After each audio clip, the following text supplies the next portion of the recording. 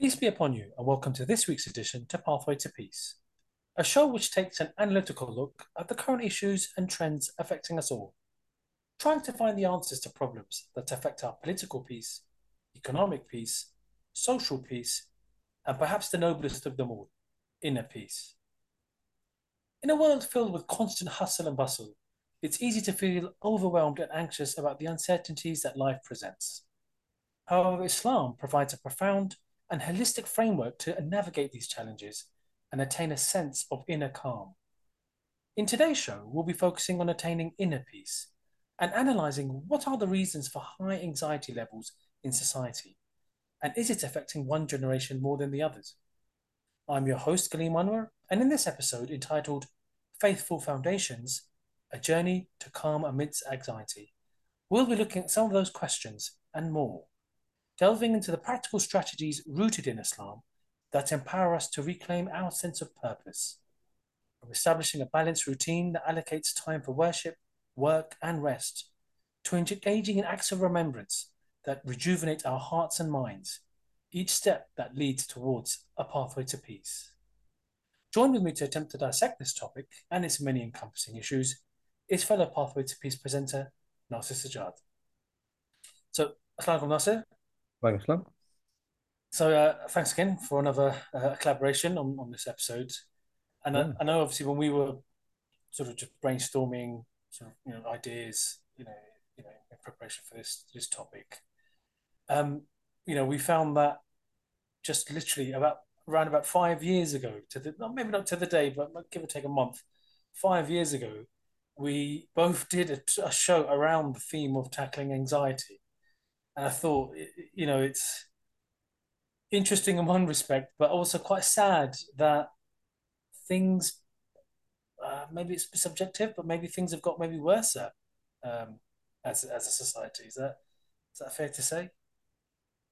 Yeah, I mean, it seems that, like I said, it's interesting that you mentioned that over the 5 years since we did the show, Yeah, statistics are showing that anxiety is increasing. I think we're looking at some statistics earlier, weren't we? We were saying that in 2021, people aged between 16 to 29 most likely to have some form of anxiety. yeah, And in 2022, more women have reported experiencing high levels of anxiety than men, yeah, which is interesting as well. yeah, So, and the previous one, the younger people, it's like there seems to be like certain, and I'll call it vulnerable groups. The younger yeah, people, women, they're not vulnerable as such, yeah, but there are a specific group who are feeling anxiety, and it's not getting any easier. yeah. I mean, it is interesting how there does seem to be, right, it's sort of a trend there that the younger groups, and I don't know if it's a surprise, but you're at that sort of 16 to 29 mark, are feeling it more, and it seems to decrease as the sort of the ages go, higher and higher. The least most anxious group you could say, are the 70 plus. Mm. I think what was also interesting in sort of looking at similar statistics, this is on the mentalhealth.org.uk website. There was also an interesting infographic showing that, but depression, interestingly, was sort of quite similar, the similar sort of rates, irrespective of the age demographic, which is quite sad actually. That Very sad, yeah. yeah, I thought you can understand sort of the logic then to sort of anxiety being higher in the younger sort of demographic, because maybe it's they're not sure about what their path is, the careers, finding marriage, homes, and things like that. So to some respects understandable, but yeah, depression to being sort of equal against the groups, it's quite sad, I think. I think what was interesting as well, that uh, during as a result of the COVID pandemic, it was quite high. There was an increase during COVID, but subsequently after COVID, anxiety levels begun to decrease, and maybe that doesn't come as a surprise, I suppose, because obviously during the COVID pandemic, and we'll come into this a bit more later in the show. It's that level of uncertainty, isn't it, that Yeah. causes Anxiety. I mean, that COVID period Mm. was a really strange one. I mean, because one obviously there's the fear of the illness itself, Yeah, and where we're going with it. yeah, There was then added to that, when will it end, and will it end? Because I remember, when we were in the yeah, at the beginning of it, going towards the middle, there was, the vaccine could take years to produce. We don't know what's going to happen and all that kind of yeah, stuff. So yeah, there's that level. And then people's previous anxieties, it didn't in any way alleviate that. So people may already be in a bad position before. And, there was these sad stories of people being stuck at home with, abusive partners and that kind of thing. yes, yeah, And, there was, this made it worse for everyone really in that kind of group. As and like I said, there seemed no end in sight. that's it. That's the thing. Where, when would it end? And then and Yeah. no one knew exactly. I was going to say what was also interesting that levels of anxiety tend to be higher among females, Mm, in particular female employees.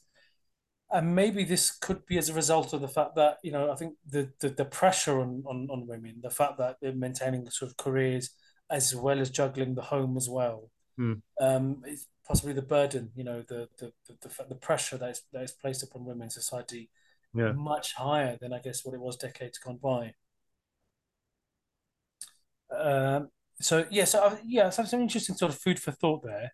Yeah. But as we sort of move on to sort of this next segment, this is sort of I came across a really interesting sort of podcast where they were sort of talking about the rising levels of anxiety, and one of the commentators mentioned a really interesting point where they said that does it come as a surprise as a result of the high levels of anxiety because and they used the phrase the social contract is broken and that sort of perked my attention, so I did a bit of research around this and there is a political theorist, well-known theorist, John Locke. His period was around 1632 to 1704. Influential English philosopher and physician, and was widely regarded as one of the most important figures in the development of modern political and liberal thought. And some would say, sort of, his ideas sort of helped inspire the sort of Enlightenment period and had an impact on establishing sort of democracies or democratic sort of principles, particularly within you could see these things kind of enshrined in the American Constitution. And he sort of coined the term the social contract. And this sort of concept of a social contract is the idea that individuals within a society willingly give up some of their natural rights in exchange for protection and the establishment of a stable and organized government. He says, according to Locke, the government's authority is derived from the consent of the governed. And if it fails to protect people's rights, citizens have a right to alter or abolish it. And you could see the sort of traces of that thought, hence why we have elections. Yeah. If we don't, if the electorate are not happy with the way government are sort of running its affairs, they can be voted out at the next election. But this got me thinking that I thought that's quite interesting then that this notion of a social contract, which I guess it's pretty much in place because that is right. We pay our taxes Right. in return for services.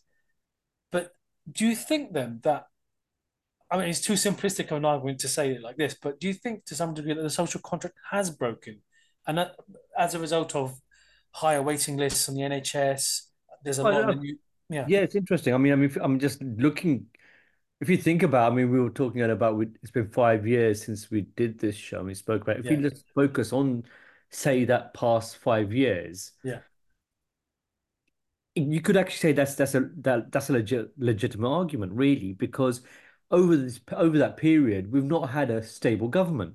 yeah And one of that part of the social contract is the establishment of a stable, organized government. yeah And I think we've had anything but that, really. If you yeah think about the internal turmoil between going from one prime minister to the next, one that lasted 40, a few days. I think we mentioned this on a previous show. yeah Um, it kind of, and this has when something as ruling as the government is not stable, yeah, then where does that feel us leaving? And in that time as well, we've had things like people have voted for Brexit, and yeah, it hasn't turned out to be what we yeah, wanted. Life has got worse. People will say they predicted this would happen or this would happen, but the point is, people put their trust in the government, people put their trust in the democratic system, yeah, for something better on the back of some voting, something like that, and it hasn't happened.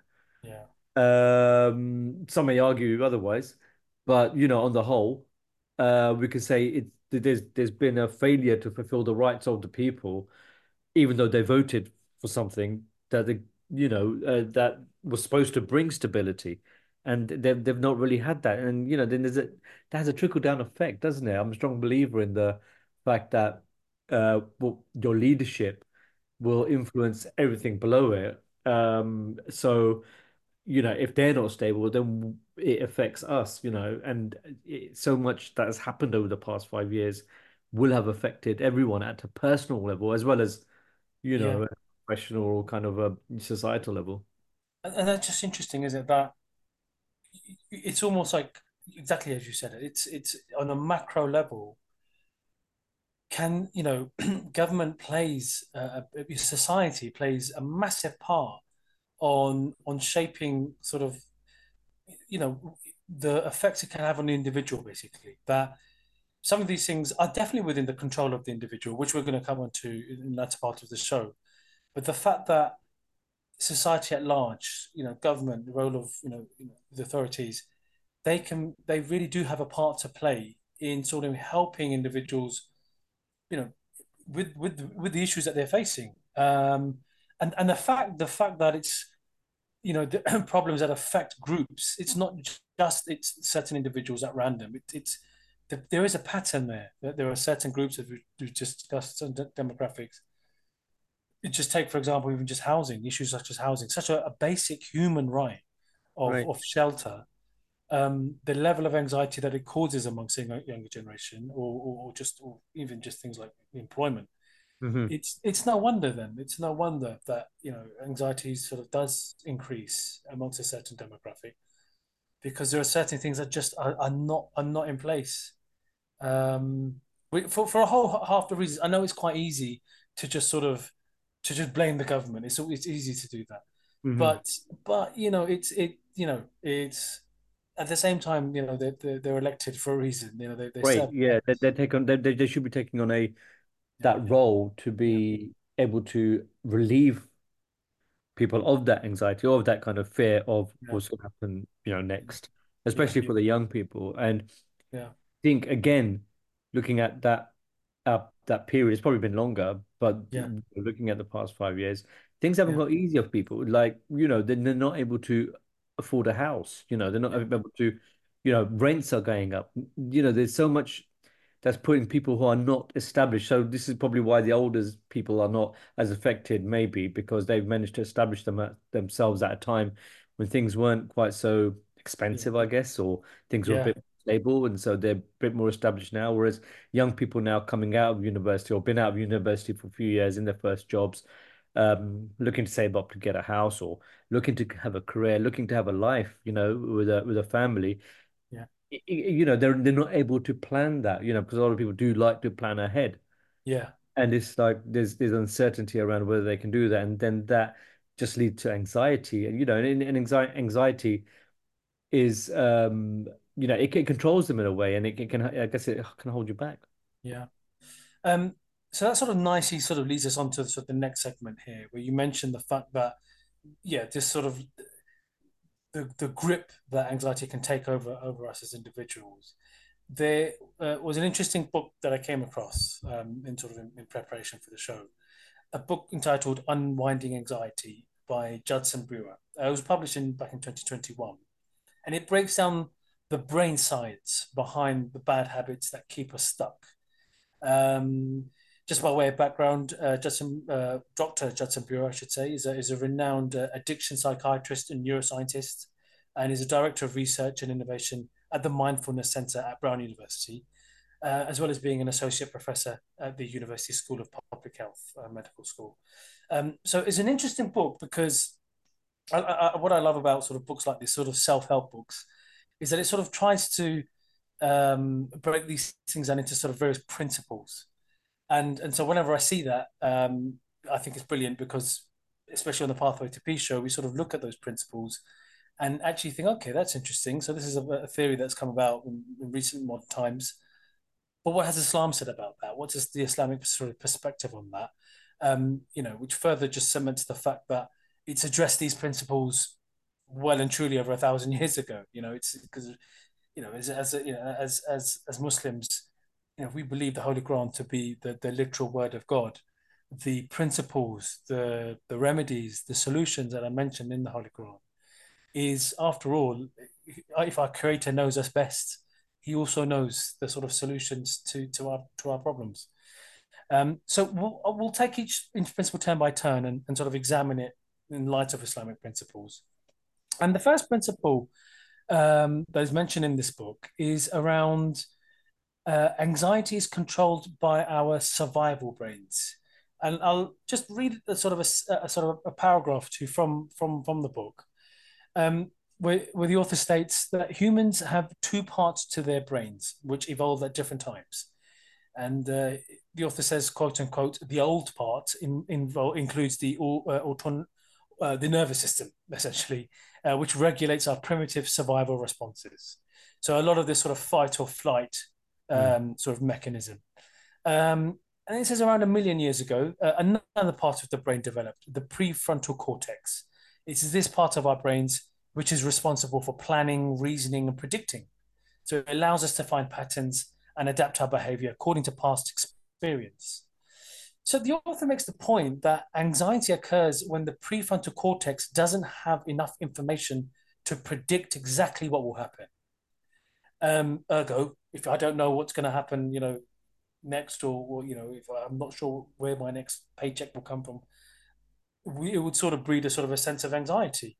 And so that's why we found, obviously, during the COVID pandemic, was at the height of that because no one knew what was going to happen next. Um, so uh, I find that quite interesting that there seems to be sort of a physiological element there that as humans we sort of love to sort of be in control, Mm. or rather try to kind of guess the next steps. I guess is that sort of fair to say? Yeah. And it's fair to do so, I guess, because Yeah, it's a way of controlling your not your destiny, I suppose, as yeah, such, but your next moves as such. It gives you the it puts you in a state of comfort. You want to be in a comfort zone. yeah, And when you're not in control of that, then you're out of your comfort zone, I guess. yeah, And you're not able to, and this is where the anxiety comes from. And it was interesting that you mentioned from that book that anxiety, well, fear is a natural instinct. I think you were mentioning as well, yes, yes, or at least this prefrontal, the cortex. I think as you yeah, said will yeah, develop later, and it's that fear being a natural. There was this, in using that book's example, yeah, fear being a natural instinct of a yeah. human. It almost has like an evolutionary purpose, doesn't it? Yeah, Fear. it has a purpose, it helps you escape if you're in trouble or whatever. Yeah, Um, Whereas anxiety is almost created, from by man, I guess. It's, yeah, it's it's been created because it's not a natural instinct; it's a yeah, developed instinct, yeah, which has come about through, I don't know, modernization, perhaps. yeah, And then where, it's one that's almost doesn't we could do without it basically, and yeah, we would be better off without it. But yeah, as we've progressed, and I say progressed in terms of you know uh, going from industrial revolution to like where we are now. yeah. Um, it, Things have actually got worse for you individually, Yeah. and Maybe because there's a lot more choice, I guess. there's choice. Yeah, there's choice, and there's excess as well, I guess. Yes, yes. Which choice in itself is not a bad thing, but you're right. When it sort of becomes to almost to the nth degree, and Yeah, where you're almost sort of you get baffled even as to what you're going to wear the next tomorrow. yeah, it's almost gone to Yeah, sort of no, you know, I mean another that's level. that's an interesting point as well. Actually, when you say what you're going to wear next, there's so much stress, and then actually it goes back to your earlier one about earlier point or stat that you had around women being amongst those groups of who feel more anxiety. There's so much pressure on women now to look a Yeah, certain way, to be a certain way.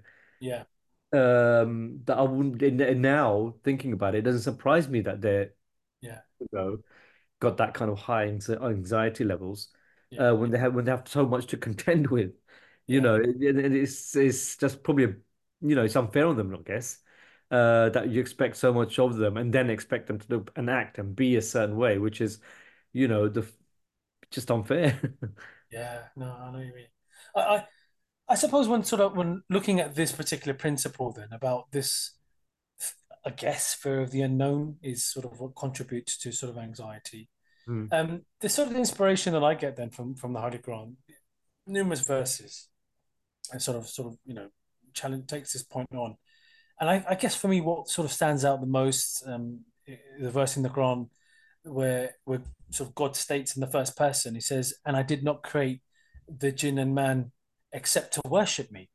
And so when we sort of break that verse down, the sort of in this context, there's the notion of the jinn, an Arabic term, which when you sort of analyze this, the context where it says jinn and man in Arabic, jinn and nas is sort of how it's been the terms that are used there, and mhm, they sort of represent the sort of the two sides of society, you could say, the jinn, which can also mean sort of hidden, very high society. So in some respects, you could say almost like the elite or like the bourgeoisie, you could say, mm, and nas, the Arabic term there meaning sort of the common man, working class.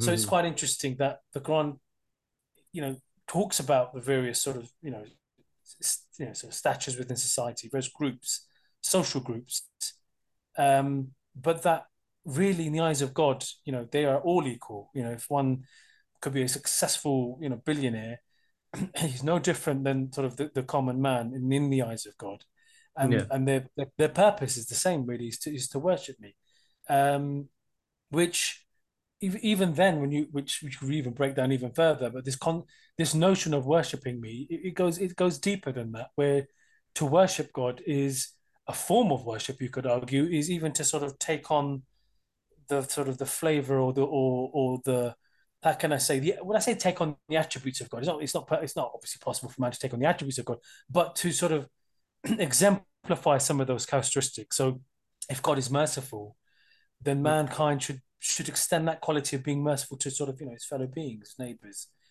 those he or she is responsible for.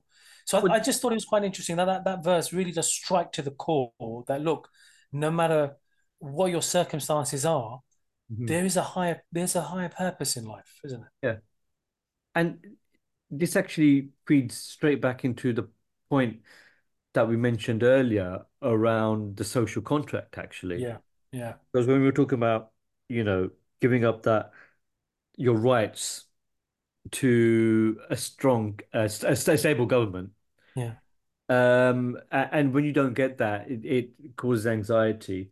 You're not going to get anything more stable than God. yes, There's nothing more solid, nothing more consistent and eternal than God and worshiping God. yeah, So in that sense, your anxiety will immediately, or should, immediately be relieved because knowing that, you know, God is there and being able to, and if you follow the rule of being there just to worship Him yeah, and not relying on say, government or a man-made, uh, anything man-made, yeah, then it should relieve your anxiety. yeah, You can give yourself up to God in a way. yes, yeah, yeah. The fact that there's a high being, a supreme being that Yeah, is ultimately your sort of yeah, salvation, your helper. yeah. And instead of giving up your rights, Yeah, you're in the way the social contract does. yeah. You're giving up yourself to That's the yeah, worship of really God, and interesting. in that sense, you just give yourself over to God, Yeah, and then He'll take care of your needs, yeah, yeah, which are different to the needs of that you may think you need in terms of in society, whatever money or Yeah, possessions or whatever. yeah, absolutely. I'll move on to the second principle the author states, and this is around anxiety and worry are actually addictive behaviors. So I quote a passage from there where it says, like with all addictions, worrying provides a temporary escape from difficult feelings. So it says, imagine if you start to feel anxious, it's an uncomfortable feeling, so you immediately start worrying about it. Um, it says worrying is, makes the point that worrying is seductive because it seems like you're working towards a solution, ironically. Hmm. But most of the time, however, you're actually just, spinning wheels, basically, as if, you're on a Yeah. computer. He says all worrying does is to distract you from the negative emotion you felt in the first place. So rather, this feeling of anxiety, that distraction temporarily numbs the difficult feelings and therefore feels more rewarding, you could say, or quote unquote, that your brain feels more rewarded than the original, more painful emotion that you started off with. So I think this comes back to this point then that anxiety does seem to be this sort of this phenomenon that it sort of numbs the brain from, if you were sort of in a fearful state, Mm. it's quite a subtle point that anxiety is, it's sort of a different state than that, and it really, it sort of almost puts you in a state of limbo, and which is quite, it's in some ways quite a destructive quality. Then I mean, it can, it's Well, it natural doesn't to solve any feel problems, anxious. does it? It doesn't Yeah, solve the situation. yeah, It just kind exactly. of, like you said, it puts in a state of limbo. It's just Yeah, you're frozen in a point of time. yeah. The now the verses that I sort of come across within the Holy Quran to sort of attempt to address this is, I suppose, there's such high emphasis on patience and steadfastness. There's a verse in the Quran that says, "O you who believe, be steadfast and strive to excel in steadfastness, and be on your guard and fear God that you may prosper." So it's some interesting points there that, the level patience and steadfastness are such, you know very noteworthy sort of principles, Yeah. and the fact that the latter half of the verse states, and be on your guard and fear God that you may prosper. And I always find that that notion of fearing God is almost an interesting one, because rather this sort of notion of fear is, it's fear of the how can I say, the displeasure, fear of the fact that as if you were to lose the love of God, Right. essentially, and Right. so it seems it seems interesting that, and it's almost an extension of the point you made earlier, then, that if one gives themselves over to God, then rest assured that God is, is there for you. Um, so, but for that to happen, it's easy said than done, rather, and this is the notion, the fact that, as humans, we may struggle, we cannot sort of understand what we can't see, Yeah. and this is why sort of patience and steadfastness are such, are such noble traits, noble qualities, which in some ways, this is it, I guess this world is almost like a training course, rather, in trying to, for all of us to sort of really excel in these qualities. Yeah. No, absolutely. And in a way that to have those qualities is difficult to have when if you haven't got that kind of belief in God and to be patient. I think that's one of the key aspects of, if you look at the statements that of the verses that you were reading, Yeah. is to be steadfast, to be patient. Anxiety doesn't it takes away that patience. Mm, You're impatient for something to be sorted out, but at the same time you're not moving forward. yeah. But then to be patient, to like pull yourself back, and once you've, if you remain steadfast, and it's not an automatic thing. It requires prayer, it Yeah. requires belief, Yeah. it requires finding out about God, thinking about God, Yeah.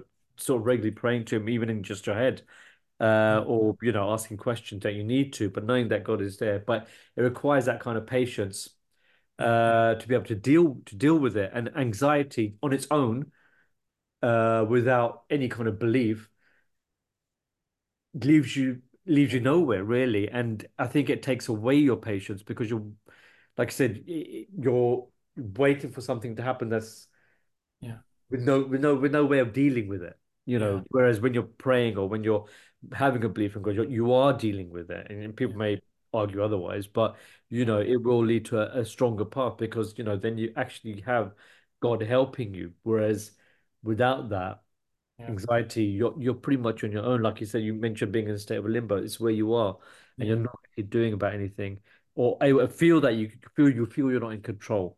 yeah, yeah, exactly. Moving on to the third principle, then in the book, it says understanding the psychology of your destructive habits is a key to breaking them. So the author mentions that the first step in understanding your own anxieties is simply mapping your own habit loops. What kinds of situations trigger anxiety or other difficult feelings? And with which behaviors has your brain learned to respond as a way to soothe or distract you? So I thought this was quite interesting about, I think just it is a sign of the times that we have, yeah, just various, we have our habits. To some degree, I suppose, there's as a result of sort of mass advertising, we are sort of shaped to some degree as to what habits we take up. Yeah, And I just thought, you know, within Islam, the key really is about balance. Is to sort of avoid sort of falling into those traps of destructive habits. yeah, Addiction being a major problem, particularly within sort of I say sort of booming economies. What I mean by that is more sort of capitalist, kind of industrial societies. yeah, Um, but a verse that comes to mind is around. There's a quote sort of directly from the verse where it says, "O children of Adam, look to your adornment at every time and place of worship, and eat and drink, but exceed not the bounds. mm, Surely he does not love those who exceed the bounds." There's a lot to be said within Islam about balance, keeping the balance. Isn't that right? yeah. Oh no, definitely. I mean, that's such an important one, really, because it's probably a well-known thing in society, even outside of Islam, that too much of anything can be a bad thing. Yeah. Um, but within Islam, that keeping that balance, being moderate, is Mm. so important. It's whereas we seem to be inundated at sort of in things that are non-Islamic in the lives of excess. Yeah. So you look at everything from celebrity status to uh like you mentioned, advertising and Mm. the TV, social media.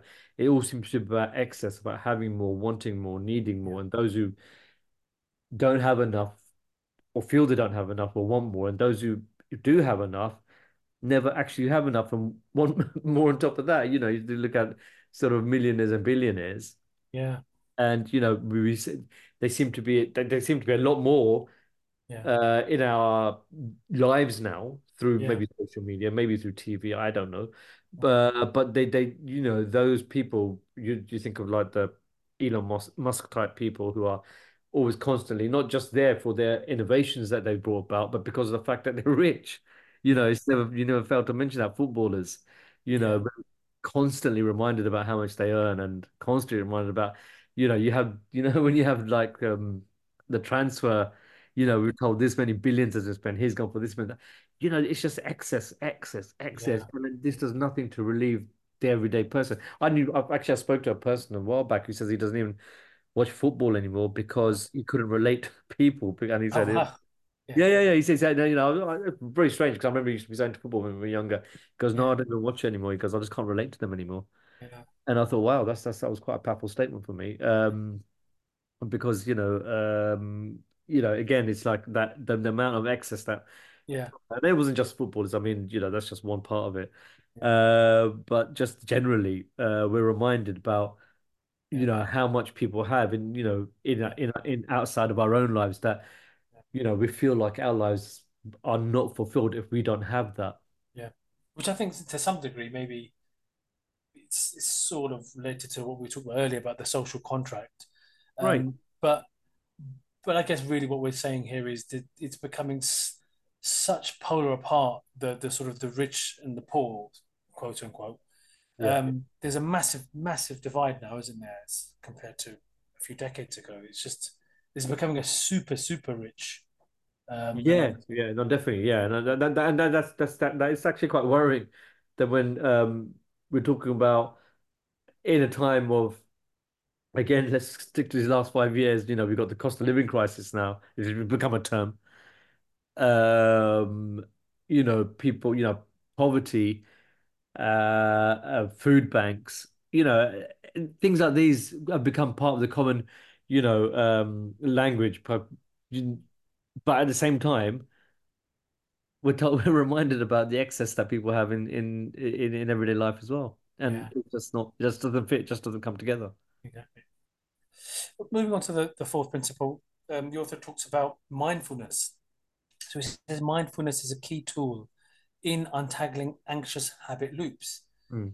So, quoting from the book, it says the scientific name for the part of the brain that kicks into gear when we're on autopilot is known Yeah. as the default mode network, DMN. He says, how can we interrupt this destructive cycle? And one of the best ways is to spend less time on autopilot. It says the practice of becoming conscious of our thoughts is known as mindfulness.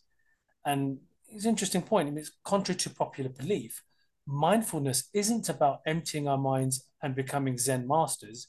It's simply about learning to become aware of what's in our minds. But I think when I sort of went through this point, I thought Yeah. that I mean, when we think mindfulness, and I think instinctively within Islam, you can't get more mindfulness than the fact that we have a system of five daily prayers at the bare minimum. Yeah, and actually, and then it's funny actually because I've never really looked deep into this term mindfulness. I know it became a bit of a trend, Mm, like mindfulness type meditation type yeah, thing. yeah, And like I said, I've never fully looked into it, but I almost laughed at it to be honest mm, when I read into it, and when I read something like this, mm, specifically, when you're saying going in thinking about your own mind and stuff. mm, This is something we've, like you said, if we already have within Islam through prayer. yeah, Only I think prayer goes further yeah. because if you, in this quote, it says, look into your own mind. We're looking outwardly towards God. Mm. We're looking Yes. at around, looking at your surroundings. And one of the things is that nowadays we're constantly blocked from being allowed to think for ourselves. Yeah. We're constantly being shaped by what's happening around us, our thoughts, our habits, our our desires are being shaped Yeah. by outside forces, Yeah. be it advertising, be it, celebrity status, whatever it is. Yeah. And I've always felt strongly that left to their own devices, a person can be quite, could come to a point of peace. Yeah. Just if there wasn't so much background noise, and there was a lot of background noise every time. Yeah. And by background noise, I mean, people and pictures and advertising and the things we're told that we need or should have. Because advertising is very powerful nowadays. It's very powerful in that, we're told your life is not right unless you have this, that, or the other. It's a common trait or a common term, sorry, in advertising that you're not selling a product, you're selling a lifestyle. I think that's one of the things they've said for years that and it's strange because why would you want to sell a lifestyle? What's wrong with your own life? So if we could just get away from that kind of thought and just you know if you were to able to sit down and just pray, and the best way for me to pray is the Islamic way of praying. Then and this is where that mindfulness, yeah, I wasn't quite too sure about it because if you just to sit down and think mindlessly, I'm not sure what you're going to achieve. It says saying inward, think about your own thoughts. That's fine, Yeah. but you need to have that external being Yeah. to focus your thoughts towards. Yeah. And that happens through prayer, and to be able to at least ask questions about your surroundings. Where Yeah. did that happen? How does that happen? Why does that happen? Yeah. And And why are we here, I guess? why are we here? Yeah, all those kind of questions. Whereas if you're just kind of just sat there and I know maybe I've got mindfulness all wrong. I don't know. Like I said, I haven't looked into it enough. But if you're just sitting there thinking about your own brain, then Yeah, you're limited. You know, yeah, yeah. No, The- you're right. Yeah, you're it is limited to limited. your own thoughts. You're Yeah, limited to yourself. yeah, And like I said, and again, this goes back to what I feel, nothing I can see, but so much on advertising and TV is about you are in control of your whatever, you yeah, are you, be your best person, whatever, all that yeah, kind of stuff. Um, it kind of it doesn't do anything for me because for me it's about I want to see something outside of myself, and that for me is God. yeah, yeah. Absolutely. I think it's also interesting how the fact that the sort of the system of prayers, which for non-Muslims that may be listening, it's not. I think sort of the typical sort of viewpoint is it may be seen as sort of very regimented or rigid, but I mean, there's a routine there, of it's a course, routine exactly. but Yeah, it's the not fact that restrictive.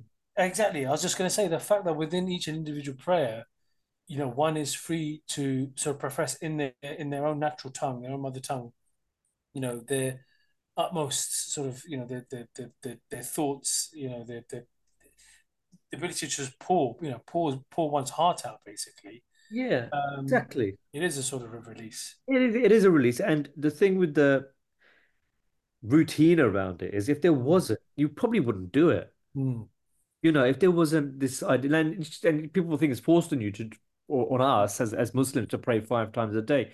mm, And in a way, it is because we're told there is certain prayers that we have to do. mm, Okay. And there's 5 daily prayers. Make sure, we get to a certain age, we're going to do them and we have to do them. We should do them. mm. However, if that wasn't there, Yeah, and we were just told because and I'll go into it in a second. If that wasn't there, would we really pray? Would we really, suddenly give that time? Because you know that 5 daily prayers is one aspect of prayers in Islam. yeah, We should be constantly thinking about God. We should be constantly reminding ourselves about God, and these are the things we should be doing it. yeah, But yeah, if we didn't have a routine within which to do that, yeah, you probably would never do it. It would be difficult to like get yourself into a routine of, praying regularly. So being given that routine, yeah, if you're not doing it outside of those times and you're doing it at least at those 5 times yeah. because you have to, then it's beneficial, right? And I think that this blessing once again it comes back down to this point that a curator who knows as much as anyone else, but the fact that he is our curator has sort of instituted these sort of five sort of allotted times, Hmm. and I feel as if it's such a universal sort of principle, the fact that irrespective of the seasons that you are, the countries that you live in, so this five allotted times, it sort of spans the sort of the length of the within the whole within a 24-hour day, within a period. There's every moment which once, like I said, there's obviously the morning prayer is, Yeah. I guess you could say when the world is absolutely, just quiet, there's no hustle and bustle. So you're remembering God in such times, but conversely, during sort of a busy period, right during the day, in the afternoon, um, where we do sort of get sort of bogged down with the hustle and bustle of life, and I guess that's where there is room. That is where the stress can come in. Yeah. Many a time at work, and in fact, as a result, people do go out and probably do unproductive things to sort of get away from work, be it sort of like smoking breaks, for example. Right. Oh But yeah. if you capitalize on the fact that you're taking time out for those sort of mindfulness moments, remembering that, well, there's someone that's put you here for a purpose. I think it does wonders, I'd say. Yeah, I mean, I mean, there's that side of it, and there's also the fact that, like you said, if you're at work or you're Mm, working, even if you're working from home or whatever, yeah, if you have to pray, it mm, takes you away from what you're doing, gives you a bit of a break, moves you away from your laptop or computer, whatever you're using, and takes you into a different state yeah, where you can just, move away from, it's completely different to what you were doing. You may be working, whatever it is you're working on. yeah, Once you get to prayer, you're in a completely different state, and in that way, it breaks up and relieves any kind of stress you might have. yeah. if at least for that while, and then then you come back to the work that you need to do. And you know, we all know that if you're working on a laptop, something you should move away from it, and it gives you that opportunity as well. Maybe even grab a glass of water afterwards beforehand. And Exactly. obviously, there's Well, the evolution part of it as well, well. exactly. I was just going to say that Yeah. that is the prerequisite to the prayer, isn't it? Right.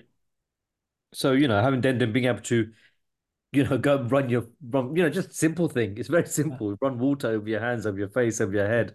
Yeah. That in itself is refreshing, right? Yeah. So it But, helps in many ways. but there must And be there must like be I a said, physiological element to it, isn't right, yeah, there? Moving on to the sort of the next principle. This is around that we can't. The author states we can't change our habits without changing how we think about rewards. And so the author sort of talks about, when we live our lives on autopilot, our brains get stuck on these outdated notions of how rewarding particular behaviors are. And I think what they're getting at is, so if you're getting stuck, if you're feeling anxious, and then as the brain goes into autopilot, and the habits, the bad habits that one may have picked up, smoking or drinking, to sort of try and relieve try to well I guess in their minds to try and sort of help relieve that sort of stress or anxiety. yeah, It's about sort of rewiring the brain then to sort of think about, hold on, is this actually rewarding this behavior? And I think within Islam, um there's a verse that states, "O you who believe, spend of the good things that you have earned, and of what we produce for you from the earth, and seek not what is bad to spend out of it, when you would not take it on yourselves, except that you connive at it, and know that Allah is self-sufficient, praiseworthy." So I think, many a time when we what we do for my livelihood, is use that sort of wisely, use that purposefully, rather than sort of spending on unnecessary bad habits, which ultimately are quite destructive to our bodies. right, There's a sort of a very subtle principle that when sort of sharing or giving, sharing your wealth or giving your wealth to others, that produces a sort of another natural high, you could say. That sort of what is deemed to be sort of a sense of altruism. Once again, I think it comes down to our very purpose, our very being.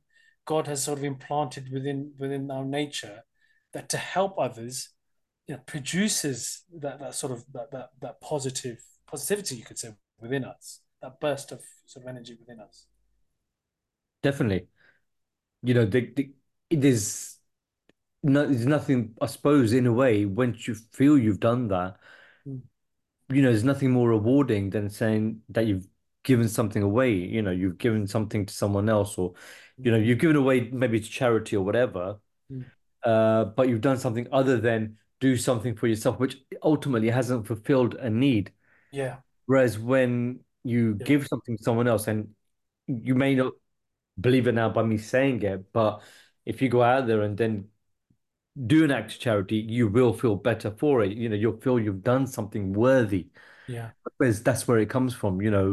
Whereas, to like spend just for the sake of acquiring goods yeah, or clothes or whatever, yeah, is leads to that kind of dissatisfaction that you haven't got enough, because no matter how much you get in that yeah, way, it's never going to be enough. You're always going to want more, and you always feel you need more, no matter how much you have.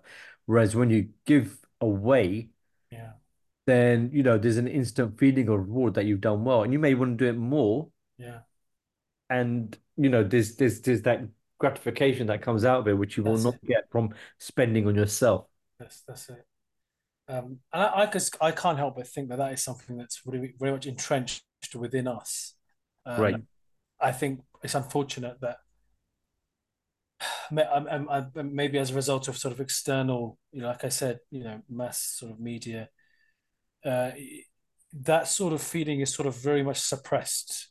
It's almost as well. I suppose that's the rise of populism, isn't it? That a lot of the sort of the thinking, unfortunately, within sort of government sort of policies is about, think about number one, or it's, Yeah, that's right. I mean, and I don't feel that anything could make you more anxious mm, than if you're constantly thinking about yourself. mm, and what you need and what I, mm, and you haven't got it because this is where it'll come to the that endless cycle of mm, wanting more because if you're constantly thinking about yourself, then you're constantly thinking about what else do I need, yeah, then it's only going to make you more and more anxious to try and get more. yeah, Whereas when you're giving away, you're not thinking about yourself. yeah, And again, maybe that's where the reward comes from. yeah. Exactly. We'll move on to the next principle. This is around curiosity. I mean, curiosity is seen as your anxiety busting superpower. So this was an interesting one from the book. It states, interest-based curiosity is the love of learning new things without any particular goal in mind. It's an expansive way of seeing the world that keeps you attentive to the details of what's happening, and it also helps you to remember new information. So it says cultivating your natural curiosity is an essential tool for breaking anxious habit loops. And this I thought was a very interesting one because within Islam, the principle of acquiring knowledge, seeking knowledge, various sort of various sayings of the Prophet Muhammad, peace and blessings of God be upon him, where he says, seek knowledge, even if you have to go as far as China. Mm. So that there's a very interesting saying there because I think if you think about what's being said there is that there's even acquiring worldly knowledge, it can be very beneficial. The fact that he has talked about traveling to far and wide, um, but I just feel as if this is entrenched within the sort of the upbringing of all Muslims that the seeking knowledge is, I suppose, what it does. It sort of trains the mind to, how can I say, almost become, study the sciences, study all in order to increase one's knowledge of God's creation, which I think is a beautiful principle, because if you take, for example, the Quran being the word of God, then if you look at sort of life around you, life and matter, the world, the universe, Yeah. that is in effect the work of God. And and it's no wonder that in sort of the heyday of sort of the Islamic sciences, you know where such a mass sort of exponential sort of growth in sort of various of sciences, all spurred on by the fact that it was a Quranic teaching. In fact, there's a prayer that, oh God, increase me in knowledge. And so I find that very interesting that this particular principle is very much at the heart of what Islam stands for. That there's no excuse for ignorance within Islam.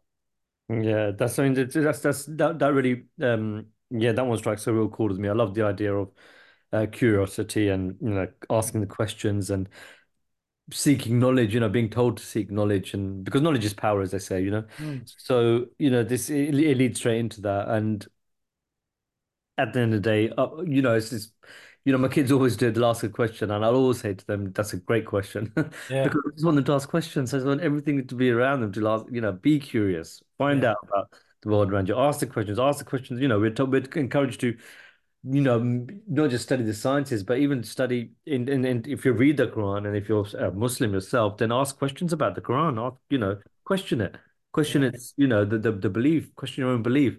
Make sure you've got a strong belief through questioning it. And getting to that kind of rational point mm, where you're happy with what you believe, but always ask those questions. And I think you're right. That's a really nice one actually. And I like this really good way of putting it. Curiosity is your anxiety busting superpower. I like mm, that one very yeah, much. So yeah, yeah, I think if you are anxious, then start asking questions. Start asking the big questions if you need to. yeah, absolutely. Well, only for time reasons, I'm afraid we have to bring this episode to a close. Thank you to my co-presenter Nasir Sajjad. But before we close, here's a quote from the founder of the Ahmadiyya Muslim community, Hazrat Mirza Ghulam Ahmad, the awaited Messiah and Mahdi, who was prophesied to come in the latter days. When he said the following words of wisdom about using the Holy Quran as our touchstone to see how we are doing, he says, "And he who fears God, he will make for him a way out and will provide for him from where he expects not." This is a verse from the Quran. And he comments, God the Exalted delivers a person who fears him from any affliction that befalls him, and grants him provision from where he expects not. In other words, one sign of a righteous person is that God the Exalted does not enslave him to the recourse of immoral ways and means. For example, a shopkeeper believes that his business cannot operate without the support of falsehood. For this reason, he does not refrain from deception and expresses the need for speaking lies. However, this so-called need is completely unjustified. God Almighty becomes the protector of a righteous person and saves him from such instances as would compel him to speak untruths. Remember, when a person abandons God the Exalted, God forsakes such a person as well. Moreover, when the merciful God leaves a person, Satan definitely develops a relationship with such a one. Think not that God Almighty is weak. Indeed, he is the possessor of immense power. When you put your trust in him for support in any matter, he shall come to your aid. Well, that's it for this week's edition of Pathway to Peace. We're back same time next week. Peace be upon you.